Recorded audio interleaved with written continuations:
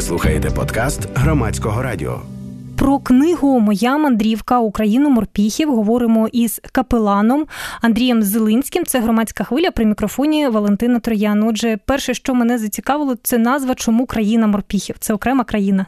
Знаєте, ми з вами звикли якось говорити про військо у контексті війни, тому що раптом упродовж останніх 7 років це питання стало дуже актуальним для народу України, і ми раптом згадали, що у нас існують Збройні сили, і, звичайно, волонтери, звичайно, громадськість на різних рівнях якось об'єднали зусилля для того, аби допомагати відстояти незалежність, суверенітет нашої держави і, звичайно, допомагати Збройним силам, аби вони могли реалізувати це своє покликання. Разом з тим ми забуваємо, що військо, як ми часто кажемо, чи Збройні сили, чи інші військові формування, що понад усе це таки соціальна дійсність, що це колектив людей. І там, де людина, там завжди присутні і мрії, і страхи, і радощі, і смутки.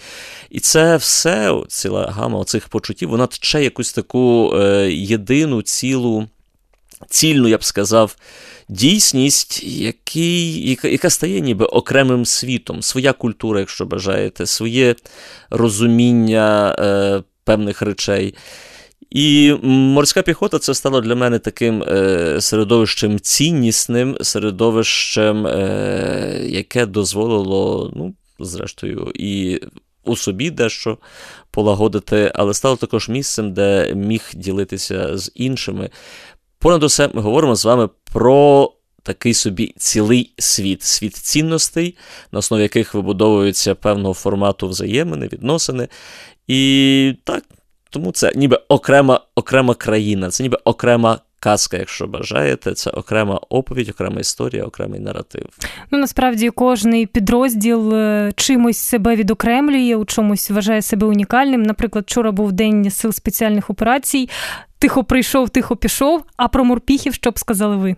Ідея про те, що кожен підрозділ чи рід військ, окремі види роди військ, мають створювати власний етос, а ми говоримо з вами, власне, зараз про елементи військового етосу, і під етосом розуміємо цінності, які стають нормами для, власне, полагодження відносин і взаємин у суспільстві. Отже, це такі нормативні цінності, як я зазвичай визначаю етос. Отже, це притаманне бойовим арміям і у тих самих Сполучених Штатах, і в Ізраїлі. Тобто, ще раз, військо – це певна культура, це не лише бойова спроможність, це не лише формальні сили та засоби, але це місце, де живе людина, відповідно, вона творить культуру. І ця культура допомагає людині жити, розвиватись, виконувати, значить, скажімо, поставлені завдання, якщо ми говоримо про військо, але також творити світ, у якому ми живемо. І, відповідно, з початком бойових дій, як я вже згадував десь раніше, що ми почали якось більш уважно ставитися до того, що відбувається у середовищі Збройних сил. Отже, звідси також і виникла ідея про необхідність напрацювання власного етосу. Зрештою, етос – це те, що твориться. Це дуже природній продукт людської взаємодії, я б сказав так. Тобто це не те, що можна десь для когось вигадати, написати, це не документи, це не формальні відносини. Це, власне, от саме життя в контексті певної бойової дійсності. Тому багато видів військ почали напрацьовувати елементи цього етосу. Це і пісні, які співаємо, і які дозволяють виразити, власне, почуття значить, особового складу тієї чи іншої, того чи іншого підрозділу, чи, відповідно, виду і роду військ. Це певні зображення, це символи і тексти, так, які дозволяють упіймати оце особливе відчуття. І морська піхота, як на мене, це один із таких родів військ, який, мабуть, згадав про власне етос, про ціннісний вимір не з початком війни, а все-таки я вважаю, що це одне із таких найбільш ціннісно зорієнтованих у українському війську середовищ. Так? Отже ж, цінності воїна, вірності, клятві морського піхотинця, необхідність докласти максимальних зусиль для того, аби отримати право носіння штурмового берету морського піхотинця. Усі ці речі, вони ніколи не зникали, і вони завжди були в центрі уваги тих, хто йшов служити у морську піхоту. І, відповідно, в осерді десь, якщо ми з вами говоримо, те, що найбільше визначає морського піхотинця, це таки воїн. Воїн вірний завжди. Вірний завжди гасло морської піхоти, і воно інтегрує українську морську піхоту також, скажімо, якось у глобальне середовище морських піхотинців, зокрема, Семпер Фіделіс, відповідно, гасло морської піхоти Сполучених Штатів, яке теж має свою історію, і не там було вигадане, так, але йдеться про якісь універсальні цінності. Отже ж, воїн, який залишається вірним завжди. Вірним своїм цінностям, вірний своїм побратимам, вірним своїй країні, яку захищає. І, відповідно, оця ідея вірності, яка вимагає людини здатної боротися, здатної захищатись. Отже, воїн, захисник, побратим. Три такі виміри ідентичності, особистості морського піхотинця, які поміщаються, власне, в цих два слова. Вірний завжди. Ваша книга, вона складається, це не цільне твір, там, я наскільки розумію, есе, роздуми, оповідання. І за який період охоплює? Отже, власне, книга тому і називається «Моя мандрівка у країну морпіхів». Це вже третя книга з воєнного циклу. Отже ж, перша – це «Соняхи. Духовність на час війни», і вона писалася безпосередньо, як я кажу, ад-хок на місцях, тобто це 14-15 рік. Згодом «На ріках Вавилонських» або «Кілька думок про повернення» – це більш такий соціальний вимір самого феномену війни. І третя – це «Моя мандрівка у країну морпіхів». Вона, власне, описує певний хронологічний етап, проміжок. Отже, це весь час, який мені доводилось перебувати з підрозділами морської піхоти. І ця мандрівка розпочалася, вона має конкретну дату, тобто це, грудень 15-го року, січень 16-го року. Це іще неформальні зв'язки. На той час ми говоримо про військове капеланство в Україні лише як, знову ж таки, капеланство, яке відбувається на засадах добровільних, як волонтерство певного виду, так, духовне таке волонтерство. І згодом, уже у 16-му році, в українських Збройних силах з'являються штатні посади, військових капеланів, духовного священника, військового капелана. І це з того часу також я стою вже формально штатним капеланом 36-ї окремої бригади морської піхоти. І, відповідно, до 18-го року, доки я не отримав нової відповідальності уже у Києві, як, відповідно, той, хто, зрештою, від імені нашої церкви відповідає за військове капеланство. Отже, це отой період часу. І цей період часу для мене є таким тло, тому що навіть на початку, коли ми говоримо про 16-й рік, були також і контакти з іншими підрозділами, але я навмисно розпочав з цього періоду і до формальної моєї залученості до підрозділу морської піхоти, як тло. Морська піхота стає тим ціннісним тлом зі своїми меседжами, зі своїми ідеями, зі своєю воїнською культурою, цінностями. І, відповідно, всі ті емоції, які десь виникали на тлі, чи міркування, скажімо, навіть з приводу того, що називаємо військовим лідерством або феноменом лідерства. Отже ж, всі ці тексти, вони тепер були не лише точно не розташовані в хронологічному порядку, а за певними категоріями. Так? Отже ж, і вони, насправді, хоча книга називається «Моя мандрівка у країну морпіхів», і хоча тлом є такий, безпосередньо мій досвід у військовому колективі, абсолютно хочу одразу сказати читачеві, що це книга для дуже широкого загалу читачів. Це, можливо, навіть це спроба, як можна наш реальний болючий досвід війни перетворити на механізм особистої і суспільної трансформації. Як ми можемо рости на цьому досвіді? Адже психологічно це, насправді, єдиний спосіб здорового осмислення дійсності. Це потрібно інтегрувати, осмислити, що ми можемо взяти з війни, як ми можемо вийти сильнішими, навіть з досвіду болю і зраненості. І, відповідно, на сторінках цієї книги це не просто автономні тексти, які бігають по сторінках, а це певні категорії. Все розпочинається з подорожі, з мандрівки. Адже людське життя – це завжди мандрівка. І людина народжується в мандрівці. Від досвіду до досвіду, від болю до радості, від смутку до якогось, знову ж таки, глибшого усвідомлення свого призначення і знайдення власного сенсу у цьому світі. Отже, ця філософська нотка, все розпочинається з мандрівки. І справжній воїн, він теж завжди у мандрівці. Він завжди у мандрівці, він завжди в русі, в напрямку до перемоги. перемоги над собою, перемоги над життєвими обставинами, перемоги над противником будь-якого масштабу і калібру. Отже ж, з'являються ці елементи у конкретних реальних текстах, які вхопили певну емоцію в конкретному історичному моменті, але з'являються певні якісь філософські такі міркування або пропозиції для осмислення власного життя, як мандрівки, як руху до перемоги, як руху до звитяги над своїми якимись викликами у житті. Отже, цінність побратима, значить, знову ж таки. Тобто всі ці елементи важливої такої бойової воєнної філософії морського піхотинця на сторінках цієї книги можуть стати майданчиком для, власне, або критеріями переосмислення простого, звичайного людського життя, навіть у мирному повсякденні. Я зараз згадую розмову з одним із ваших колег, з капеланом, але він у Луганській області служить.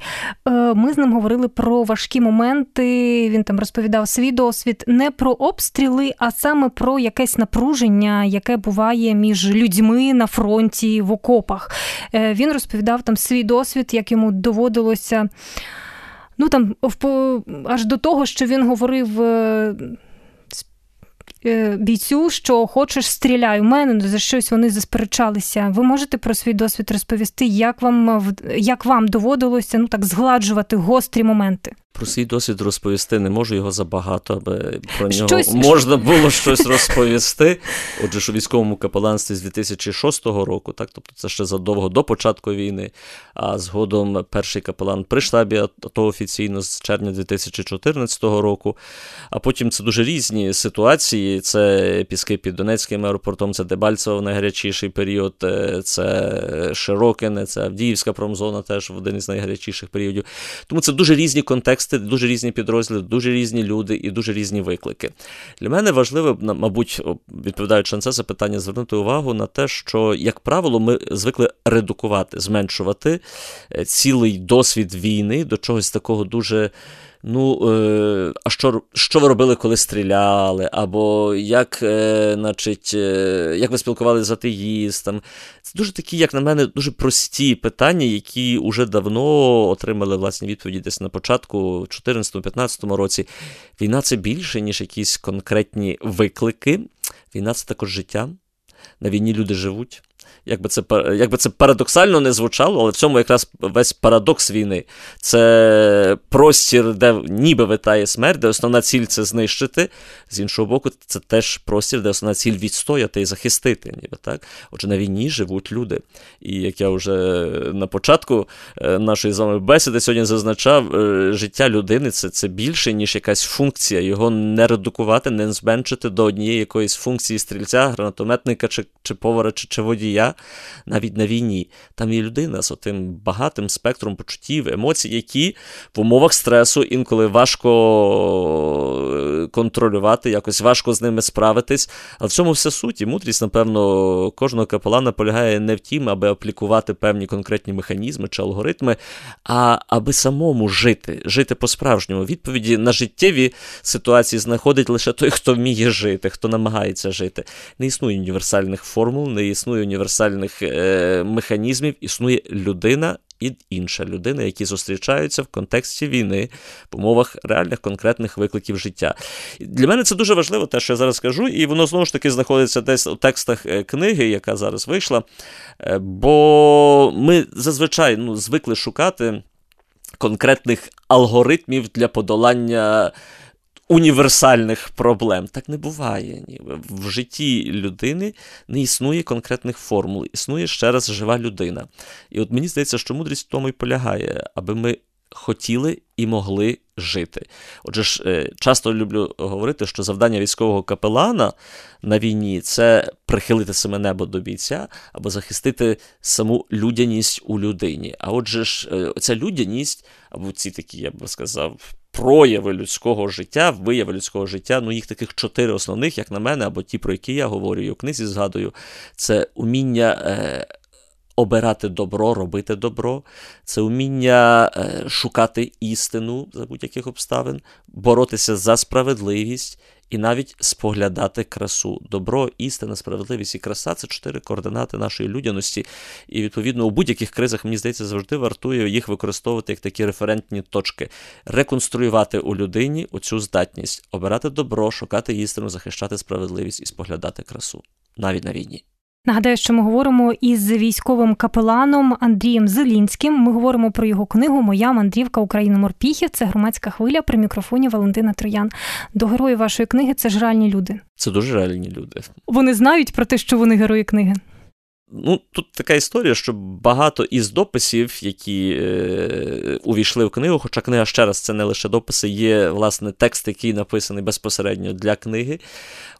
Але більшість із цих дописів, вони вже десь з'являлися, вони чи у Фейсбуці, чи навіть уже інколи у якихось виданнях якийсь із дописів міг з'явитися, звертались до мене з проханням, чи можна надрукувати, звичайно, дозволяв публікувати. Тому я думаю, що вони зовсім здогадуються, ті, принаймні, яким вдавало слідкувати і читати. Але ще раз, у цій книзі, як я зазначав, тексти не мають автономного значення, вони не просто витають собі сторінками, вони всі творять єдине ціле. І мабуть, я не впевнений, що кожен із героїв, про якого десь там йдеться, що вони якось відчувають себе зараз, після виходу цієї книги, частиною чогось більшого, якоїсь історії, якоїсь мандрівки людського духу, якщо бажаєте. Там теж є багато про дух у книзі написано, про те, що дух – це найважливіше у війську, зрештою, бо це те, що творить команду, і це те, що творить воїна. І це, відповідно, цілий воїнський етос, якщо бажаєте, лідерські компетентності, лідерські хистрачі. Усі ці речі, вони там, короткими, конкретними текстами, але ніби хотілося, як я вже говорив, створити, збудувати словом світ, який існує реально, але ніби у паралельному вимірі по відношенню до наших з вами економічних, політичних, соціальних дійсностей, реальностей, існує в паралельному вимірі оцей ціннісний світ ціннісних відносин, світ воїнської культури, воїнської доблесті, лідерського хисту, світ, де люди націлені захищати людяність, ніби принаймні вони вірять і вони це роблять. І тому часто кажу, що військо має стати школою для українського суспільства. Це має бути школа і самозарадності, школа і, власне, оцієї ціннісної формації. Адже це та функція, яку, зрештою, Збройні сили виконують і я вже згадував, в країнах, партнерах, скажімо, Сполучених Штатах і в тому ж Ізраїлю. Військо – це більше, аніж просто здатність держави захищати свою територію, суверенітет, незалежність, а це важливий соціальний інститут, який трансформує особистість. Ціннісну формацію пропонує, надає здатності відповідати якісно на виклики, які з'являються у житті. Отже, як на мене, це одна із таких важливих завдань. Як ми можемо скористатися болючим досвідом війни. Це, власне, трансформувати Збройні сили у школу життя. І ці люди, я думаю, що, перечитавши, вони, мабуть, навіть переглянуть своє особисте життя, свій власний досвід, зрозуміють, що вони є частиною чогось більшого, частиною якоїсь спільної, дуже серйозної, надзвичайно прекрасної, дуже болючої мандрівки. Після того, як читач прочитає вашу книгу, які б ви хотіли, щоб у нього залишились почуття, відчуття, можливо, на які думки ви хочете наштовхнути читача? Життя – такий рух. І нам визначати його напрям. І для цього потрібно бути воїна. Потрібно знайти воїна у власному серці. Воїн – це не військовослужбовець. Воїном можна бути і без зброї в руках. Але воїн не може здаватися на шляху до перемоги. Перемоги над собою, над життєвими обставинами, над противником будь-якого масштабу, будь-якого калібру. Але це те, на що заслуговує український народ. Заслуговує на воїна в собі. Людину, яка бачить обрій, яка вірить у перемогу, яка докладає максимально зусиль для того, щоб спільно, командою, бо самотужки не вийде, отже, спільною командою ми могли наблизити оте майбутнє, за яке стільки наших з вами друзів, товаришів, синів, батьків і так далі склали своє життя. І не лише упродовж цієї війни. Ми з вами народ, який постійно боремось за життя. І, мабуть, якщо наші батьки створили можливість, дітям належить створити казку. І от це час створити казку. Це мандрівка, яка розпочалась уже давно, але ця книга – це ніби запрошення кожного до того, аби стати до цієї мандрівки, до того, аби стати частиною цієї мандрівки. Прекрасної мандрівки, ціннісної формації, відповідальної особистості, злагодженої командної взаємодії, яка може дозволити нам наблизити цей день. Україну нової якості. І останнє питання, воно, на перший погляд, організаційне, але мені здається, воно важливе насправді. Воно не тільки про організацію презентації. Ви будете презентувати книгу у Донецькій та Луганській областях? Зазвичай проводжу презентації там, куди запрошують. Так? Тобто презентація вже відбулась, книга щойно з'явилася, але вже відбулась презентація у Києві, запланована у Львові, в Одесі. І от щойно якраз по дорозі сюди запропонували провести презентацію у Миколаєві, звичайно, вона планується. Перш за все, це видавництво Старого Лева, яке видало цю книгу, і, відповідно, вони організовують презентації. Звичайно, вони завжди готові також відгукнутися, коли такі запрошення з'являються. Дякую вам. Це був капелан Андрій Зелінський. Говорили ми про його книгу «Моя мандрівка до країни морпіхів». Ви слухали подкаст Громадського радіо.